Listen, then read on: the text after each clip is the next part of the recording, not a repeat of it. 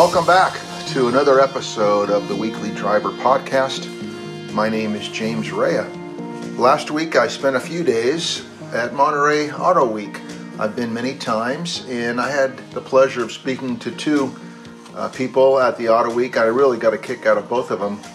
The first day we spoke to Todd Lappin, who bought a Japanese fire truck, and he was located in the little car show in Pacific Grove, and it was a treat to speak to him, and we have him as a guest on our previous podcast. But the next day I went over to Laguna Seca, and I met a gentleman from New Hampshire, and his name is Nathanael Greene. And Nathanael Greene was equally a treat to speak to.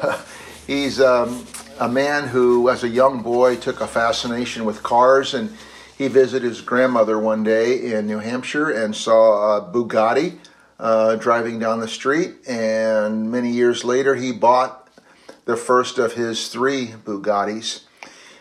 He, for years, has driven a 1925 Bugatti Type 35 at vintage racing shows and exhibitions and competitions. And he was at Laguna Seca this past week, and he drove his Bugatti 5 straight days. So our episode this week is my discussion. It's about 30 minutes talking with this wonderful man from New Hampshire who bought this car in parts for $150,000 in 1997 and put it together, and has been driving his Bugatti, now worth more than $1 million, for years and years and years, more than 500 laps at Laguna Seca alone. So welcome to our podcast and my interview with 80-year-old Nathanael Greene, who in a few weeks will be taking his Bugatti to Watkins Glen in New York and driving it there. I know a little bit about Bugatti, and I know mostly because I'm a little bit younger, and I've heard of the Veyron and all the land speed records. And then when I started looking up your car and saw that it won thousands of races, what brought you to this particular vehicle? If you can kind of condense it, I know it must be a very long story, and that's fine, but this is one of the original deals here. Yes. So why don't you tell me what the interest was and how long you've had it? Well, I've been interested in cars since ever. Okay. And let's see, I must have been 12 or 14. Yes. My grandmother had a house in New Hampshire. And one day there was this little car going whoom down the street. Yeah. And then come back, whoom, going the other way. Yeah. Several different times. So that's really fantastic. I mean, what is this? Yeah. I had no idea at the time. Yes. Okay, so then jump forward at least 20 years. Yes. I buy my grandmother's house. Oh. I get to know the neighbor. Yes. He had bought a Bugatti Type 43 in 1952. I see. And was a great car enthusiast and Bugatti enthusiast. Yes. And this car was actually one that a friend of his had given him to sell. Okay. And they were road testing it that day before it got sold. The car's now in England and is raced incredibly successfully by probably the best single Bugatti racer in the world. Yeah. But it was actually the same guy who makes the tires for these cars. I see. Is this the first year? I'm sorry? This is a very early... This is 1925. The first ones were 24. 24, thank you. So go ahead. The first race was at Lyon. In Lyon, yeah. In France. And yes. The tires on those cars, they had a fleet of, I think, 5. Oh, 5. The tires were not up to snuff and were coming apart during the race. Oh, my God. So Bugatti, one of them came in Bugatti went personally and put his hand on the car, which automatically disqualified it because any work on the car had to be done by the driver. Oh my God. So he basically withdrew the cars from the race. But it went on to be incredibly successful. Yes, I saw that a lot. Bugatti, until fairly recently, Bugattis have won more races than any other make of car. But they've been passed by Porsche. They've been passed by Porsche, okay. And the reason is that Bugatti would sell a car to anybody who wanted to buy one. I see. So there were a lot of them made. There were more than 100 Type 35s. That doesn't sound like many. Well, at the time it was. There wasn't, but then there were 35As, and there were 37s and 37As. And sort of the list went on. I see. I don't know how many. That's good. We're doing a little bit of an interview. Yeah. That's okay. I can answer questions later. Yeah. Thanks anytime. Sorry for that. Be so abrupt. Sorry. No worries at all. When did you purchase the car? So I bought it in 1997. 97. It was all in parts. Is that right? It had been taken apart 20 years earlier, and the guy bought another car and concentrated on that, and this one got pushed to the back, and nothing was done for a long time. And I came along and said I'd buy it, and he said, okay. Do you share that? Do you share that exchange in terms of the dollars and cents that exchanged hands, or is that private? Well, I paid $150,000 for it. Did you? In parts. In parts. But it's its own real car. So. Yes. Through the years, this is an unrestored. I'm doing an interview. I'm sorry. That's all right. Yeah. That's all right. It's unrestored. No, it's definitely restored. It's definitely restored. It was all in pieces. Restored. It's totally restored to look unrestored. That's what I was getting at, to look unrestored. Thank you. That's a category unto itself. That's right. And these people, Ivan Dutton and company in England, yes, do magic that way. And they can unrestore a car, if you will. Pardon my naivete. I had no idea. That's great. To make it even. It's really hard to make it look even so that one part isn't more distressed than the next. Gotcha. And what part of the mechanical world are you very skilled? Not so skilled? Pretty much, yeah. Pretty much skilled. I don't do a lot of work on this car. I see. I have a couple of other Bugattis. Do you? The 49 I've had. This is yours also? Yes. Okay. Yeah. I've had that all apart. The engine. Uh-huh. And then the Brescia, the first car I bought, I do almost all my own work. So I tear everything apart on that. A lot of guys in my mid-67 and a lot of guys who know cars, I don't. Their fathers or grandfathers or uncles worked on cars. Did you learn on your own, or did you have somebody in the family who taught you what to do? Well, it's kind of a little indirectly. My father was an engineer. Yes. And my degree is mechanical engineering. Okay. He wasn't much interested in cars. This big thing was steam. I see. But I used to think that by the time I was 12 or 15, I didn't own anything that I hadn't taken apart and put back together. Is that right? Where is your degree from? I'm sorry? Where did you go to school? Oh, to Yale. Oh, you went to Yale. Okay. Where do you live? In Peterborough, New Hampshire. Oh, you do? Yeah. How did you come out in this with the car, or did you? No. The car's been living out here for several years now, actually. Okay. When you say here, do you mind sharing where? In Sonoma. In Sonoma. Okay. Now, may I ask your age? I'm 80. 80. And when you're in this car as an 80-year-old man, or as a 65, or as a 35, or as a 25, or whatever, how does it affect your body when you're on a track? Does it take its toll? Yes. I mean, you got to concentrate pretty thoroughly. Yes. When it's hot. Your racing suit and stuff is hot. Yes. But you don't think too much about it because you're really concentrating on driving the car. Right. I mean, you're 80 and you look pretty physically fit. Do you exercise and do stuff like that? I've only recently given up helicopter skiing. So. Helicopter skiing? Yeah. Oh my gosh. Well, you're pretty fit. I know this because of COVID, but I think I probably won't go back. Okay. You have the historic shirt on. That's quite a while ago. I've been to quite a few of these. Yeah. So how many times do you know offhand you've raced here forever or competed here forever? First year was 2002. Okay, and most years since. Most years, COVID, of course, interrupted some. And did you always use this car, or did you only race this car? Okay. Sunday is this new event, this hill climb. Yes. And you'll have the oldest car, and I'm assuming you'll be the oldest person in it. I have no idea. Yeah. I don't know who the entries are. And what does that mean to you? What challenge does that present? You're in reverse of the course. Yeah. You're going to go up to the hill, corkscrew. What do you make of that? It's a very different sort of race. And I've done hill climbs before. Yes. Back east, in particular in England. Yes. Very popular. Yes. So it's a short sprint race. Yes. The tricky thing is nobody's ever driven this course before. That's right. So we're going to have one practice run.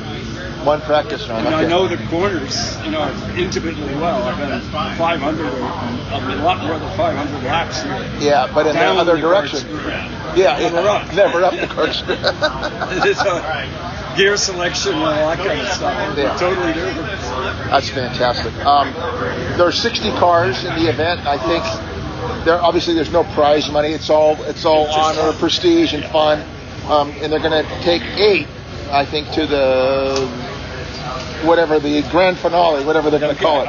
Okay, I've heard about that. They're going to take 8 now. I don't even know if it's based on time. Is it based on subjective? Do you know how they're going to pick? No idea. Oh, no. Okay, I got you. I've been told there were 2 runs. Okay.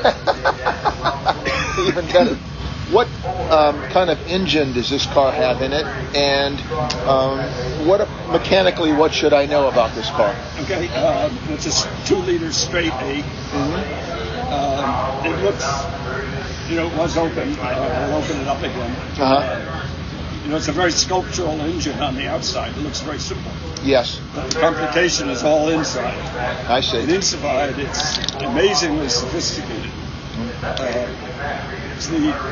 The crankshaft is an incredible work of art. I see. Because most cars, the connecting rods are made in 2 pieces, and you bolt them together around the crankshaft. Yes. In this car, the connecting rod is 1 piece, and the crankshaft is built up around the connecting rod. And I should know how many parts. It's hundreds of parts. Hundreds of parts. In the crankshaft. And it takes a skilled man a week to build it up the first time. But it's designed so that you can't build it up with the connecting rods on. So you have to take the whole thing apart, put the connecting rods on, put it all back together, and it all comes back together within 0.02 of an inch. It's just incredible. Would it be an insult to say that Bugatti is kind of like a fine Swiss watch, but yes. it's not? Absolutely. It's not Swiss. And it's it's completely ball and roller bearing. Gotcha. There are no friction bearings in that. Gotcha. So everything is basically friction to reduce friction. You've done 500 laps on, you said approximately on this track. Where else do you take the car? Yeah, well, 3 weeks we'll be at Watkins Glen. Wonderful. Never heard of it. Yes. Done Road America and Mont Tremblant. Yes. With a Bugatti, basically, they have a vintage race. You can call up and you're pretty well in. Right. Now these other Bugattis across the way, I see some. They're obviously newer and this one is over here is more a touring car. Touring car, gotcha. You can race. It's a very special low chassis. Gotcha. Car. The Type 37A down here is a 4-cylinder. Okay. With a blower. With a supercharger. What do you make of Ettore Bugatti? What was his? I mean, obviously he made Bugatti, but what was? I'm sure you've studied him. What kind of a person or a man was he? Well, I guess he came from a family of artists in Milan. Yes. He was born in Milan. Yes. Had artistic capabilities. Clearly from the very beginning. Gotcha. He was fascinated with motor cars. At the age of something like 15, he won his first race. I see. By putting 2 single-cylinder engines on a 3-wheel tricycle, which normally only had 1 engine. Yes. and won the race. And at age 20, he moved to what was then Germany, in Alsace. Okay. And went to work for Deutz and a couple of other companies. Yes. And then he set up his own company in Alsace, which was part of Germany at that time. Yes. This is before the First World War. Now it's France, right? And then after the war, it became French. Gotcha. So he's an Italian building cars in Germany. Yes. Which becomes France. No, that's wild. Then he went on, and he was an incredibly broad-based inventor. This still to this day is an instrument used in maternity wards for delivering babies, which is called a Bugatti.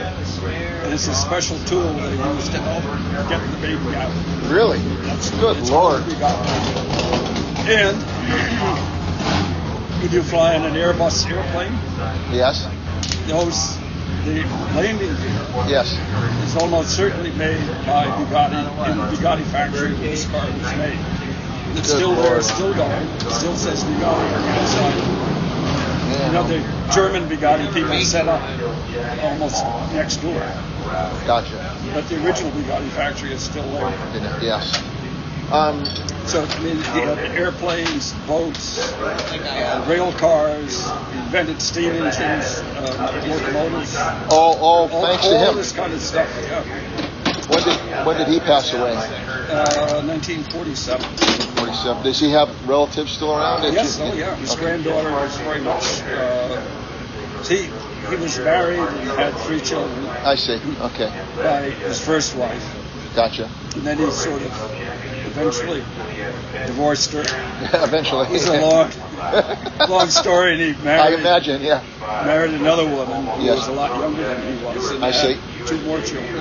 Gotcha. And so, let me see what Caroline's father is still around. Thank you, Dave. She's very active in the Bugatti world. Gotcha.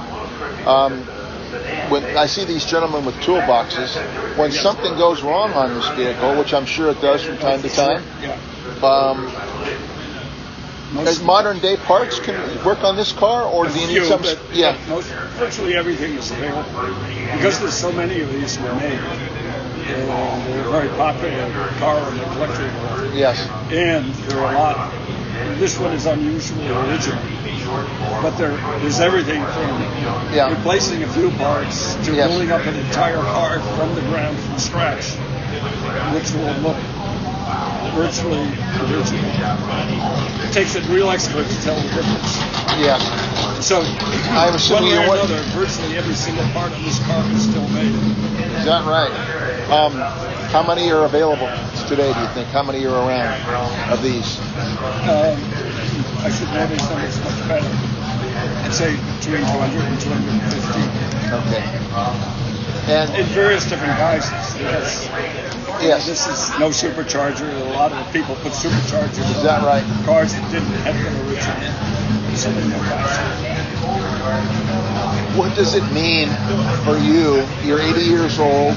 You're driving a car that's almost 100 years old. Yeah. What does it mean to you to be at Laguna Seca or Watkins Glen to be participating, competing in this car? What must that mean to you?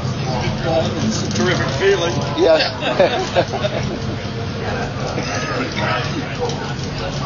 It's a lot of fun. Yes. It's a lot of fun to show what the car can do. You know, yesterday in the practice session, I was 5th fastest. That was what? I was 5th fastest. You were? Yes. In the old, not old drivers, but in that group. And what group was it in? What is it? It's Group 6. Group 6, okay. So it's theoretically the pre-war, but most of the cars were actually post-war, the Second World War. Yes. Have you ever been hurt in the car? No. Nope, never dented it. That's phenomenal. If you paid $150,000, sometimes you hear about people, they've got a Rambler American, they've got an old Porsche, they've got a whatever, and they're at a shopping mall and somebody puts their business card in and says, contact me, I want to buy your car. Has that happened to you, and would you ever sell it, and have you been offered? SFG, you ever thought of selling? Yes. Sure. Bless you. Yeah, my answer is no. But eventually I will sell it. Yeah. Do you have heirs? Do you have people who are like grandkids? Nobody's either interested or capable because it takes a fair bit of money to support it. I would imagine. What was your career in? You went to Yale? I was an investment manager. Investment manager? Yeah, I had an engineering degree, but that only lasted a year and a half. Yes. On the East Coast, you were in investments on the East Coast? The first 10 years were in New York City, and then I was in San Francisco before. Okay. I was with Hambrecht and Quist. Okay. Yeah, my sister was a lawyer in SF for Derby Cook, Quinby and Tweed, and that was brought out. My dad was with Kemper, an insurance executive on Montgomery Street forever, you know. Yeah, we were at 235 Montgomery Street. There you go. I forgot his address, but I lived in Walnut Creek, so we would go in and we could smell the Folgers or Hills Brothers coffee going across the bridge, and went to. And my dad passed away a long time ago, but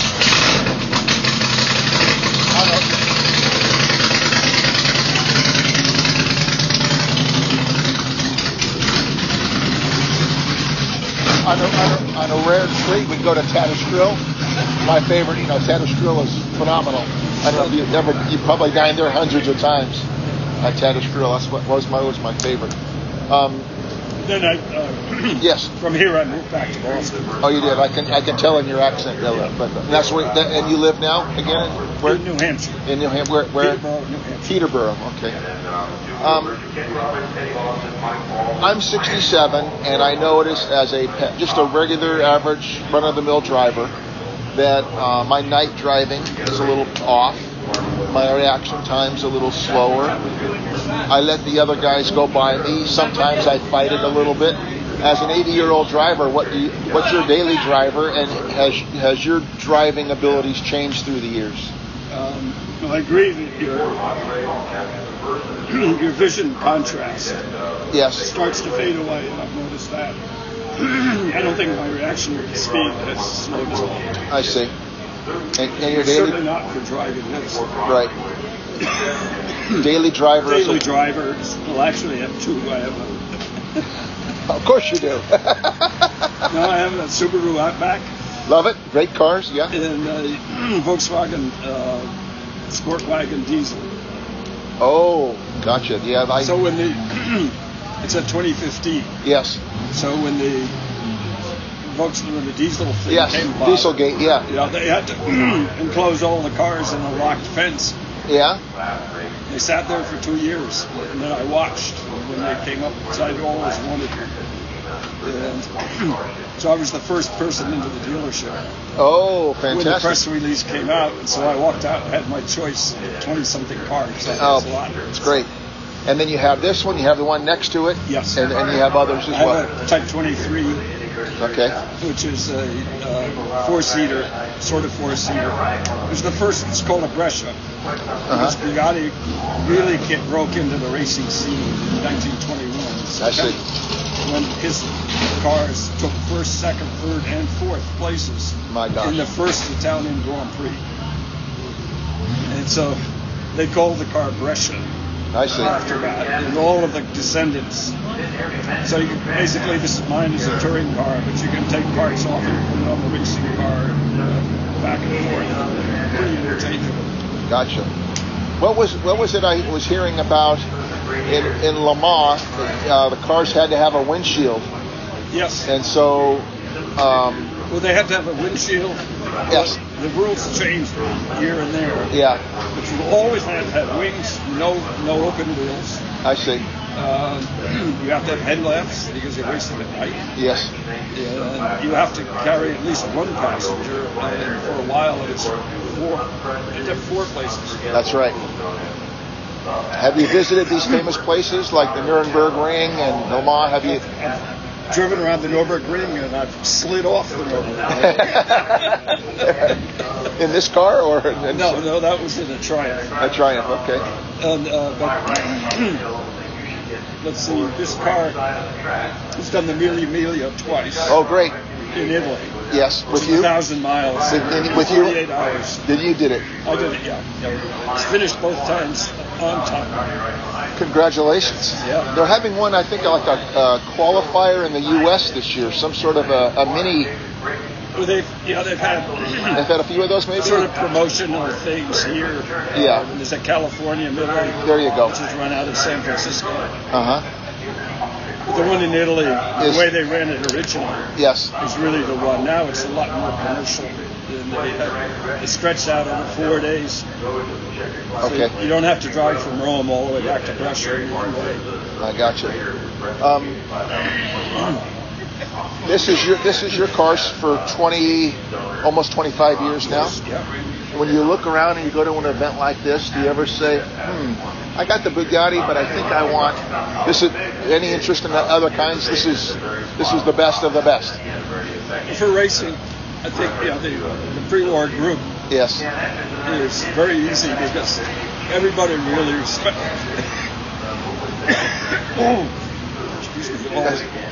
They respect the cars much more than the more modern cars that are worthless. I see. So everybody's really careful.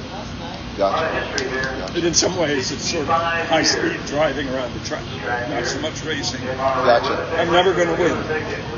No. I know that. Well, you don't care, really. You don't care, I suppose. It's the experience. Yeah. Yeah. I was unaware of this, and it's again, I learn as I go. But they have stewards, and do they really participate? And do they might say, "Hey, Nathaniel, you took that too high or too low," or what would a steward do in your class, if anything? Or is it just they leave us alone unless we do something wrong? I see. Okay. And then they'll come over and have a word with you. Yeah. Ever happened? They came after me once because I said I'd hit somebody, but it wasn't me. Gotcha. A couple of other things you don't have to answer. Do you still have a family? I'm sorry? Do you still have a family? Do you have a family? I have a wife. Yeah. Wife, she's wife, but I've never had children. Yeah, I never have either, but she's alive. Oh, very much so. Yes. Oh, great. Yeah. And is your age?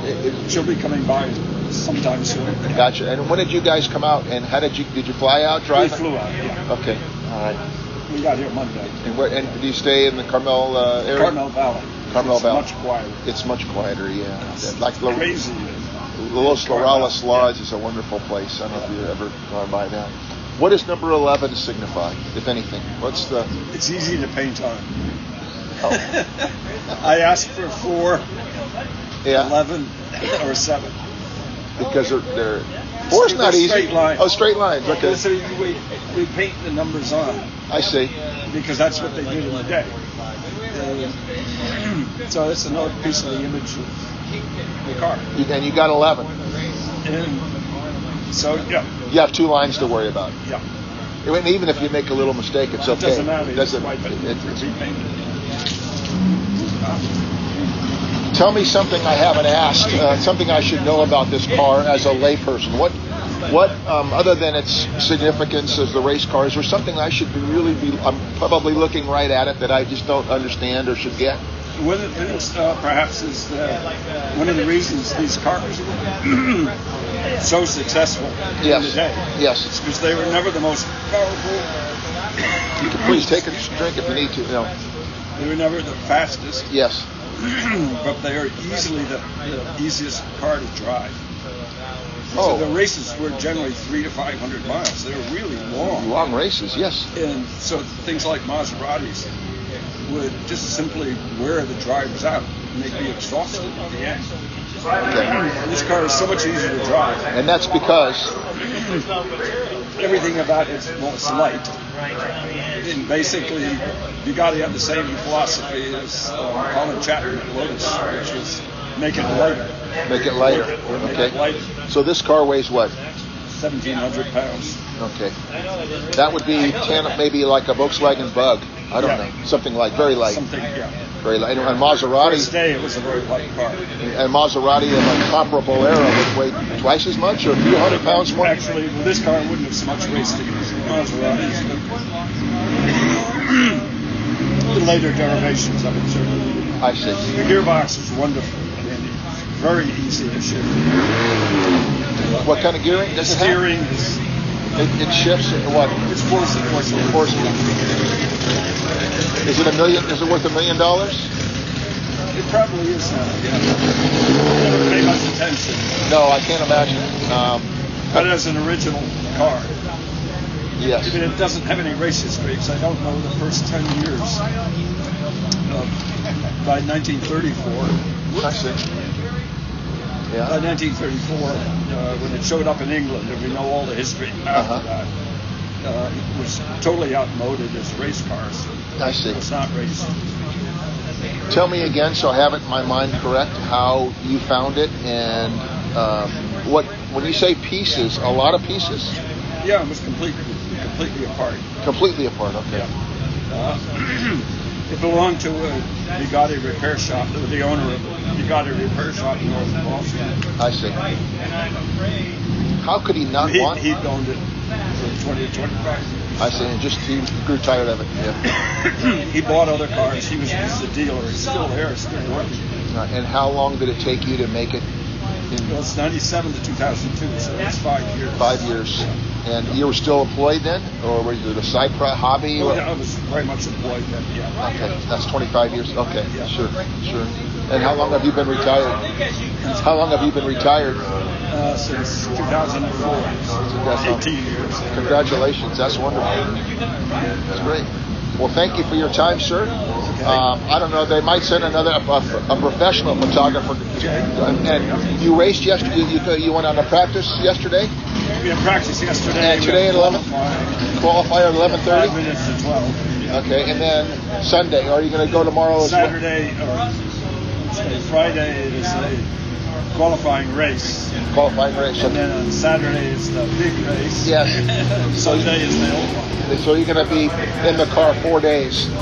5 days. 5 days. 5 days. I'm just flabbergasted. I'm a pretty talkative guy, and I don't know what to say. I just want to do. Well, thank you. We hope you enjoy the podcast. If you like what we do, we have a Patreon donation button on the bottom of my website, theweeklydriver.com. We appreciate all contributions. My co-host, Bruce Aldrich, and I have been doing the podcast now for more than 4 years. So if you like what we do, please consider making a donation and checking out my site. Again, it's www.theweeklydriver.com. Thanks for listening. See you next week.